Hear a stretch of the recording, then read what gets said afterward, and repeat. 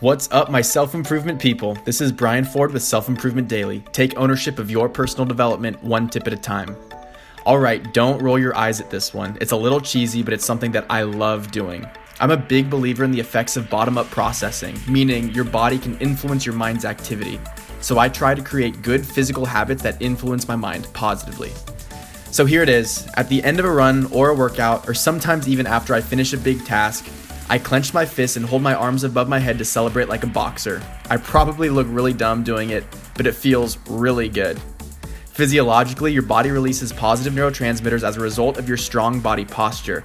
And that, paired with an endorphin high and the satisfaction of having a good workout, makes for a pretty nice kick.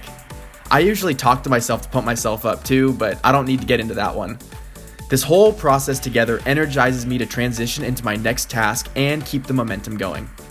I know it's corny, but give it a try. At the end of your next workout, stretch your arms out above your head, clench your fists, and hold it like a champion. You'll feel like you can conquer the world. That's it for me. Thanks for listening, and I'll see you next time on Self-Improvement Daily.